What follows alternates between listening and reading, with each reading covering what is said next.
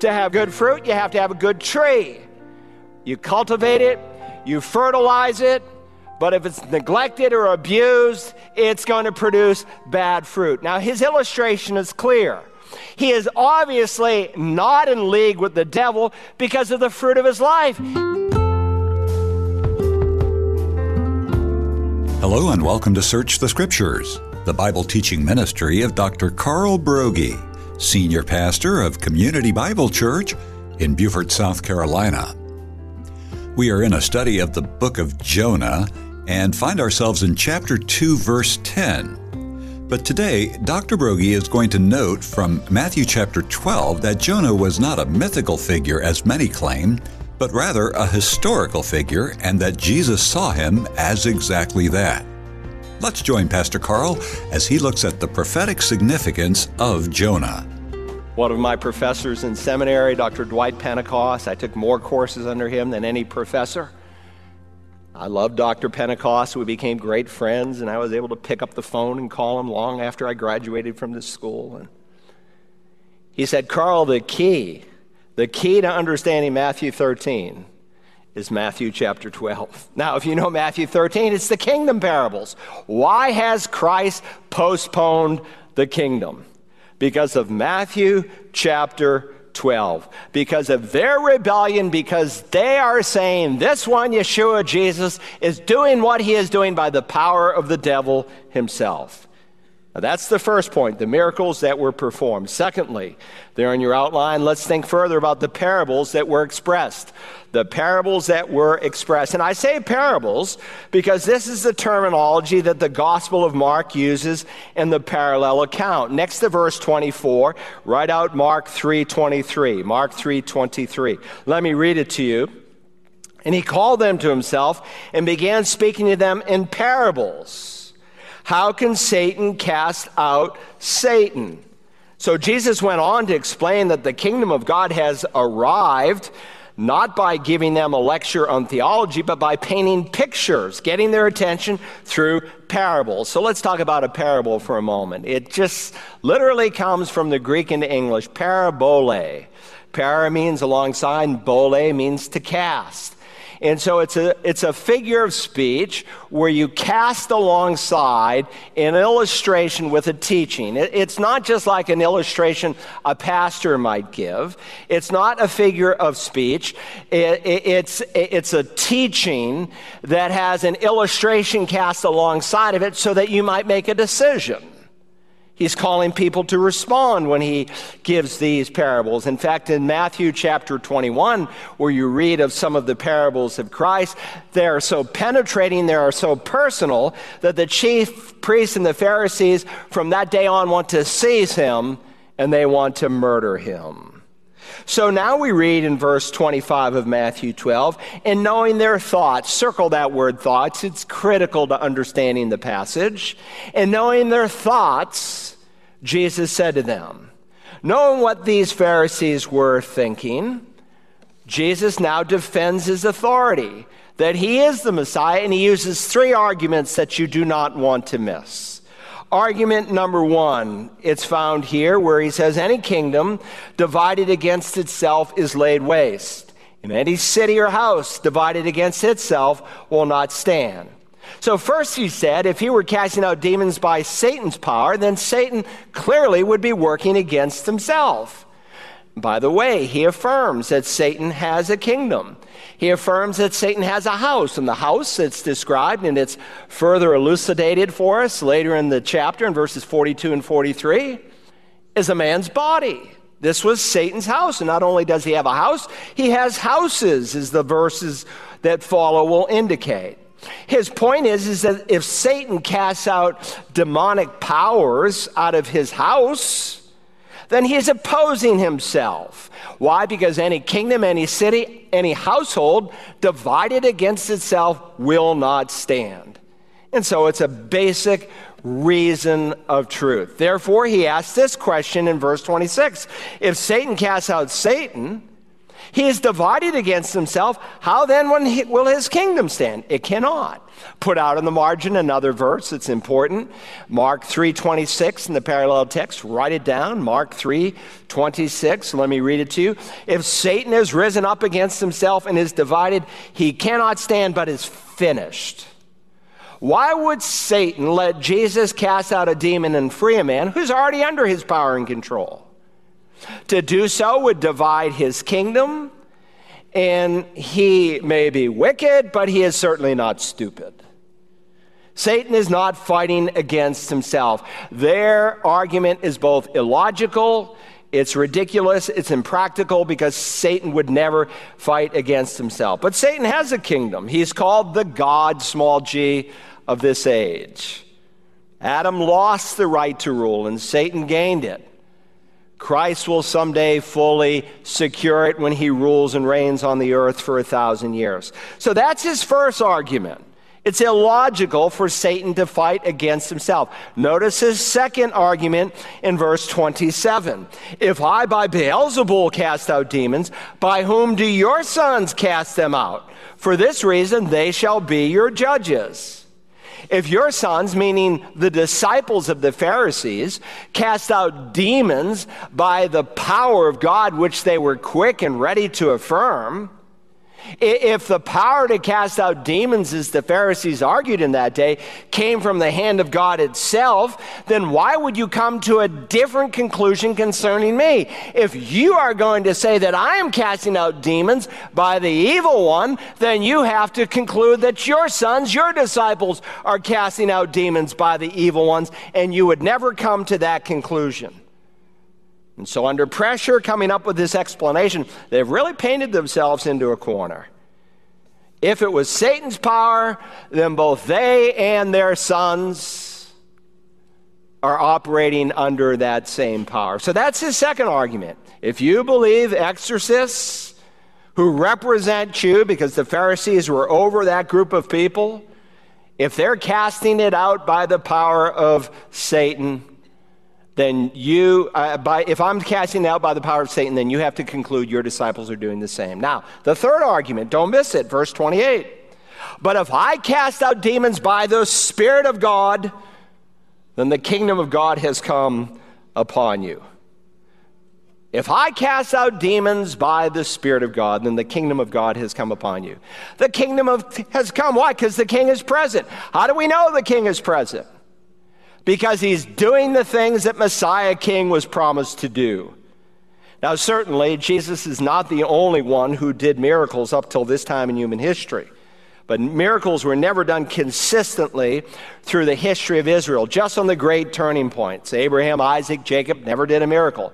First one to do a miracle was Moses, and then for a short time, Joshua, until they went into the promised land. Hundreds of years went by. None of the prophets, major, minor, ever did a miracle. Elijah and Elisha did, because again, it was one of the great turning points of Israel's history.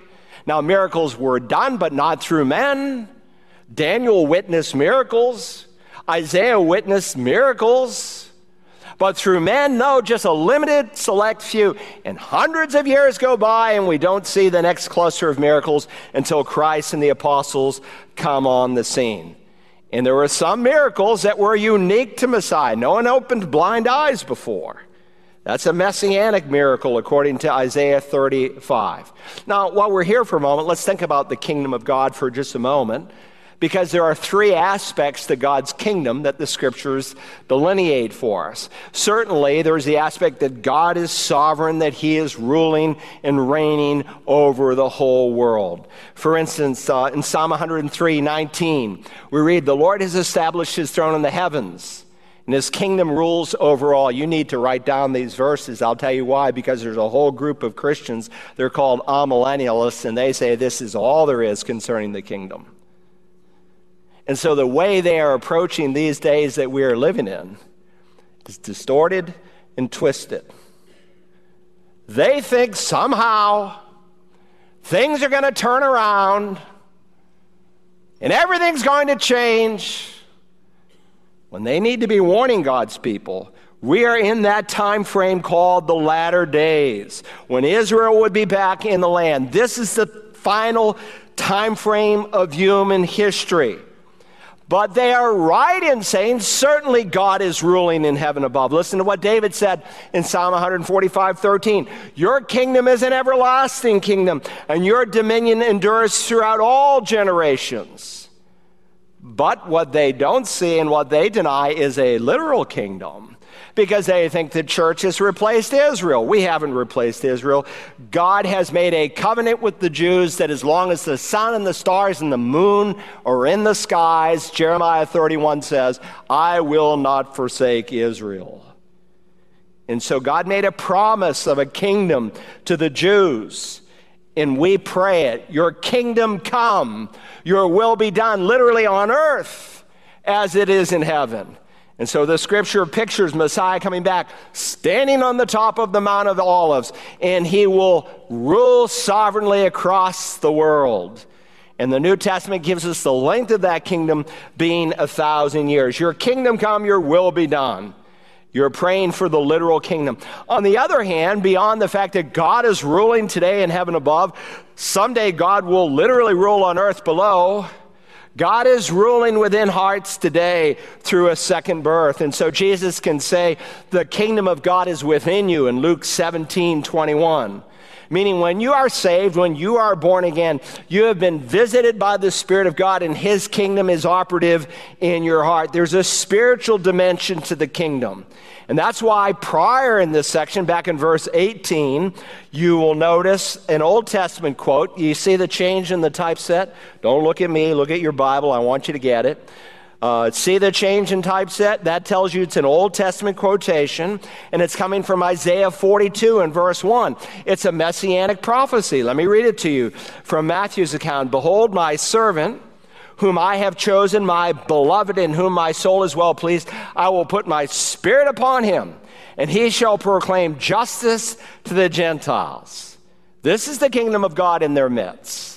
Now he tells us another mini parable. Notice verse 29. Or how can anyone enter the strong man's house and carry off his property unless he first binds the strong man? And then he will plunder his house. He is reminding them that if a burglar goes into a house, he cannot rob it unless somehow he can overpower and maybe tie up the owner. And Jesus, in effect, is saying, Satan is the strong man, and I am invading Satan's territory, and I'm able to do it because I'm more powerful than Satan. By driving out these demons that inhabited this man shows that he is stronger than Satan, that he's not in league with Satan, but that he's against Satan. Put out in the margin, would you, Luke 11:21-22. Luke 11:21-22, where we have the fuller reading of what Jesus said. He has entered into Satan's realm and he's come with the spoils of victory. Notice what Luke says. When a strong man, fully armed, guards his own house, his possessions are undisturbed. But when someone stronger than he attacks him and overpowers him, he takes away from him all his armor on which he relied and distributes his plunder. Jesus is stronger than the strong man. He's not captive to the evil one. He's not controlled by the evil one. The Spirit of God is upon him. He is anointed by the Holy Spirit, and he therefore has brought the kingdom of God in their midst. Now, okay, are you with me? Say amen. Okay. There's the miracles that were performed. There's the parables that were expressed. Third and finally, let's think about the conclusions that were drawn. So starting in verse 30, there's a conclusion you must make because everyone must choose sides. Neutrality is not an option. Notice, he who is not with me is against me. There can be no compromise. You're either with the Lord Jesus or you are against him. There's no middle ground. He removes every possible illusion for neutrality, and everyone within the sound of my voice will make a decision. You will either stand for Christ or against Christ. You say, I won't make a decision. Not to make a decision is to make a decision. There's no such thing as neutrality, not in God's kingdom. Furthermore, he says, and he who does not gather with me, notice, he scatters. If you do not gather or work for the Lord Jesus, either by your active opposition or your passive indifference, then you're against him. You are not for him.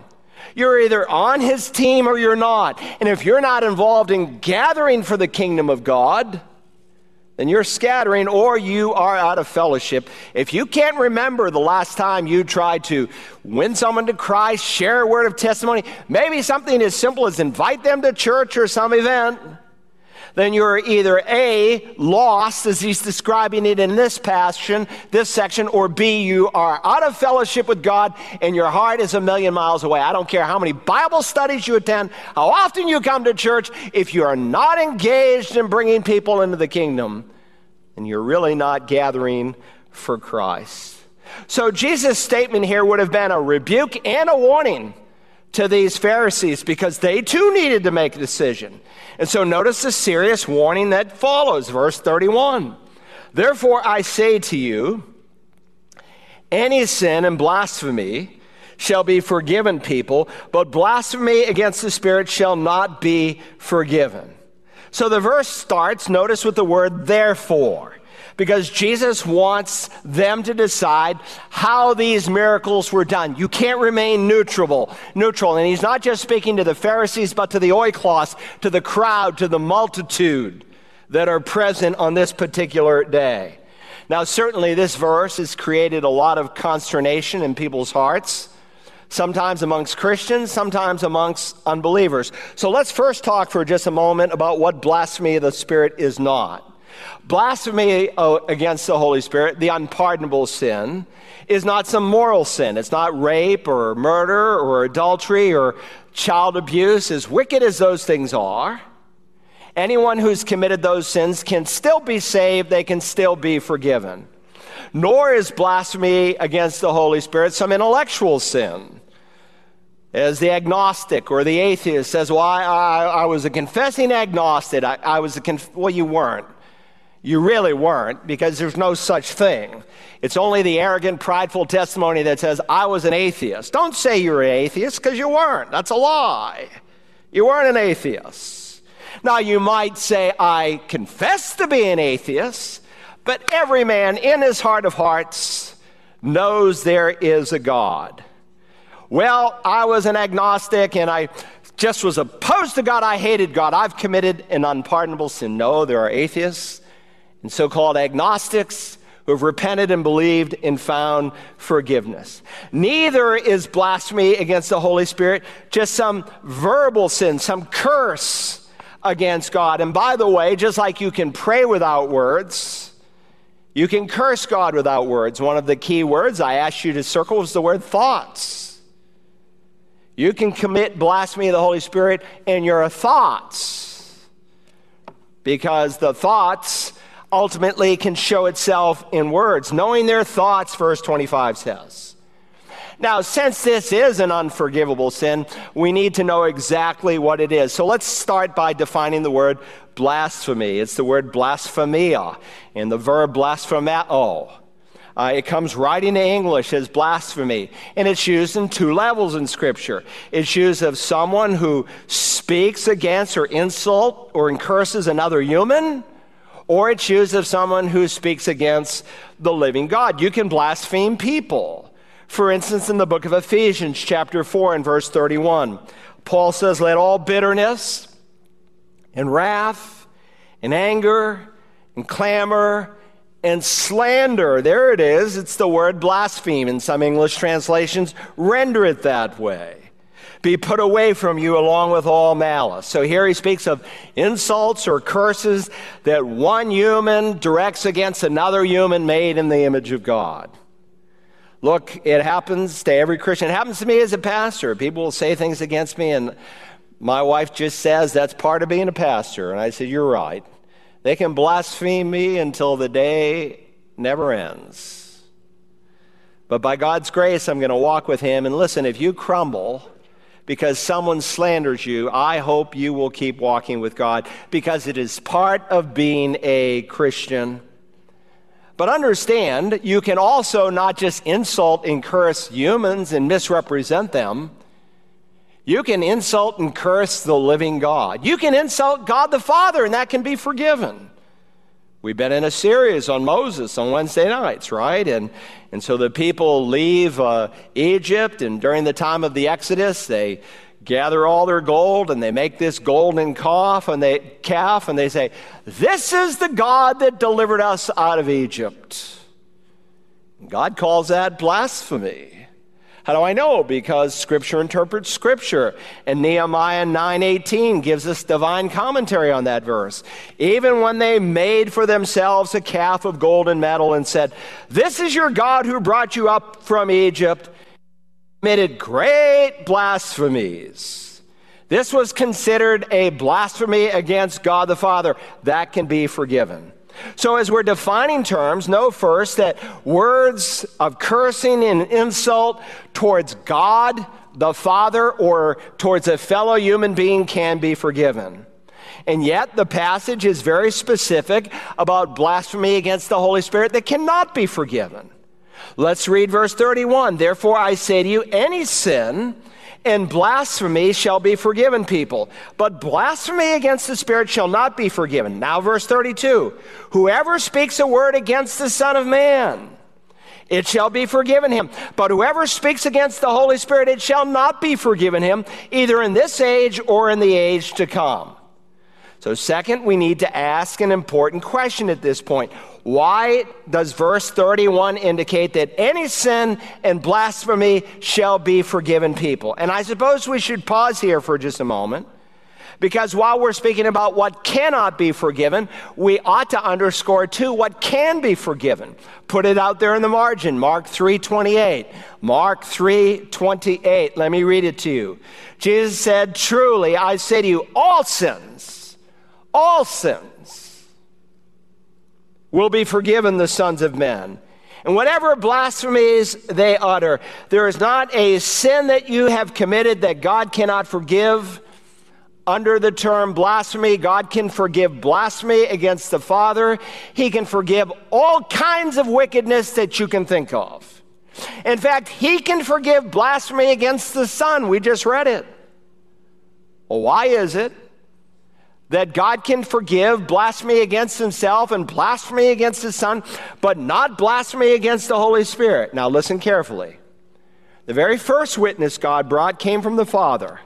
He's called John the Baptist. He's prophesied in Isaiah 40, chapter 40, and he's prophesied in the last chapter of Malachi. And he is the forerunner of the Messiah. He was God's witness that the Messiah is going to come. And what did they do with John the Baptist? They rejected his witness. They said, "We don't want to hear his witness." Now, many people responded, but understand, the leaders of Israel rejected him. And he spoke with them some very strong words. But not only was there the witness of God the Father, there was the second witness of God the Son. They had heard the words. They had seen the works and the miracles of the Messiah, the way He acted. Prophecy after prophecy was being fulfilled, and yet they turned their heart against Him, and they were rejecting the witness of God the Son. There's only one witness left. That's the witness of God the Holy Spirit. Anyone who speaks a word against the Son will be forgiven him. Now understand, some did not fully comprehend who Jesus was and what He did, though had they searched the Scriptures, Jesus said, "The Scriptures speak about me," they could have only have come to one conclusion. And yet clearly there were many evil words that were spoken against the Lord Jesus, and those things could be forgiven. But God could not forgive these blasphemous words against the Spirit of God. Does that mean the Spirit of God is more important than Jesus? Of course not. Now, it is interesting when men often curse God, they never curse the Holy Spirit. I've never heard someone take the Holy Spirit's name in vain, but I've heard them take the Father's name in vain and Jesus' name in vain. And what's interesting to me is I've been in foreign countries and I've heard Muslims take the name of the Lord Jesus in vain. Interesting just to think about. So while they rejected the first witness of the Father, that could be forgiven. While they rejected the second witness of the Son, that could be forgiven. But the only witness left was God the Holy Spirit, and to shut your heart to Him, there's no one else who can speak to you. You literally pluck out your spiritual eyes, and you can enter into a realm of irreversible consequences. Now, the unpardonable sin in the immediate context was the Lord Jesus doing miracles, and they said the power in Jesus that was operating was not God the Holy Spirit, though it was obvious that He was. It was obvious this is what the Messiah would do. He would open up blind eyes. The Spirit of the Lord would be upon Him, and they attributed His power to Satan. But understand, it is still a sin that can be committed, and I don't want you to miss this, and it will become so plain from the text. Some people say it can't be committed today because you cannot replicate the circumstances. Jesus is not physically on the earth where we can blaspheme the Spirit of God through Him. And by the way, understand that the Lord Jesus, when He emptied Himself, we speak of the kenosis. I did a whole sermon on that recently from Philippians. He didn't divest Himself of any of His divine attributes, but He is willing to lay aside the exercise of those divine attributes and live in dependence upon the Spirit of God. Now, follow carefully. Look at verse 33.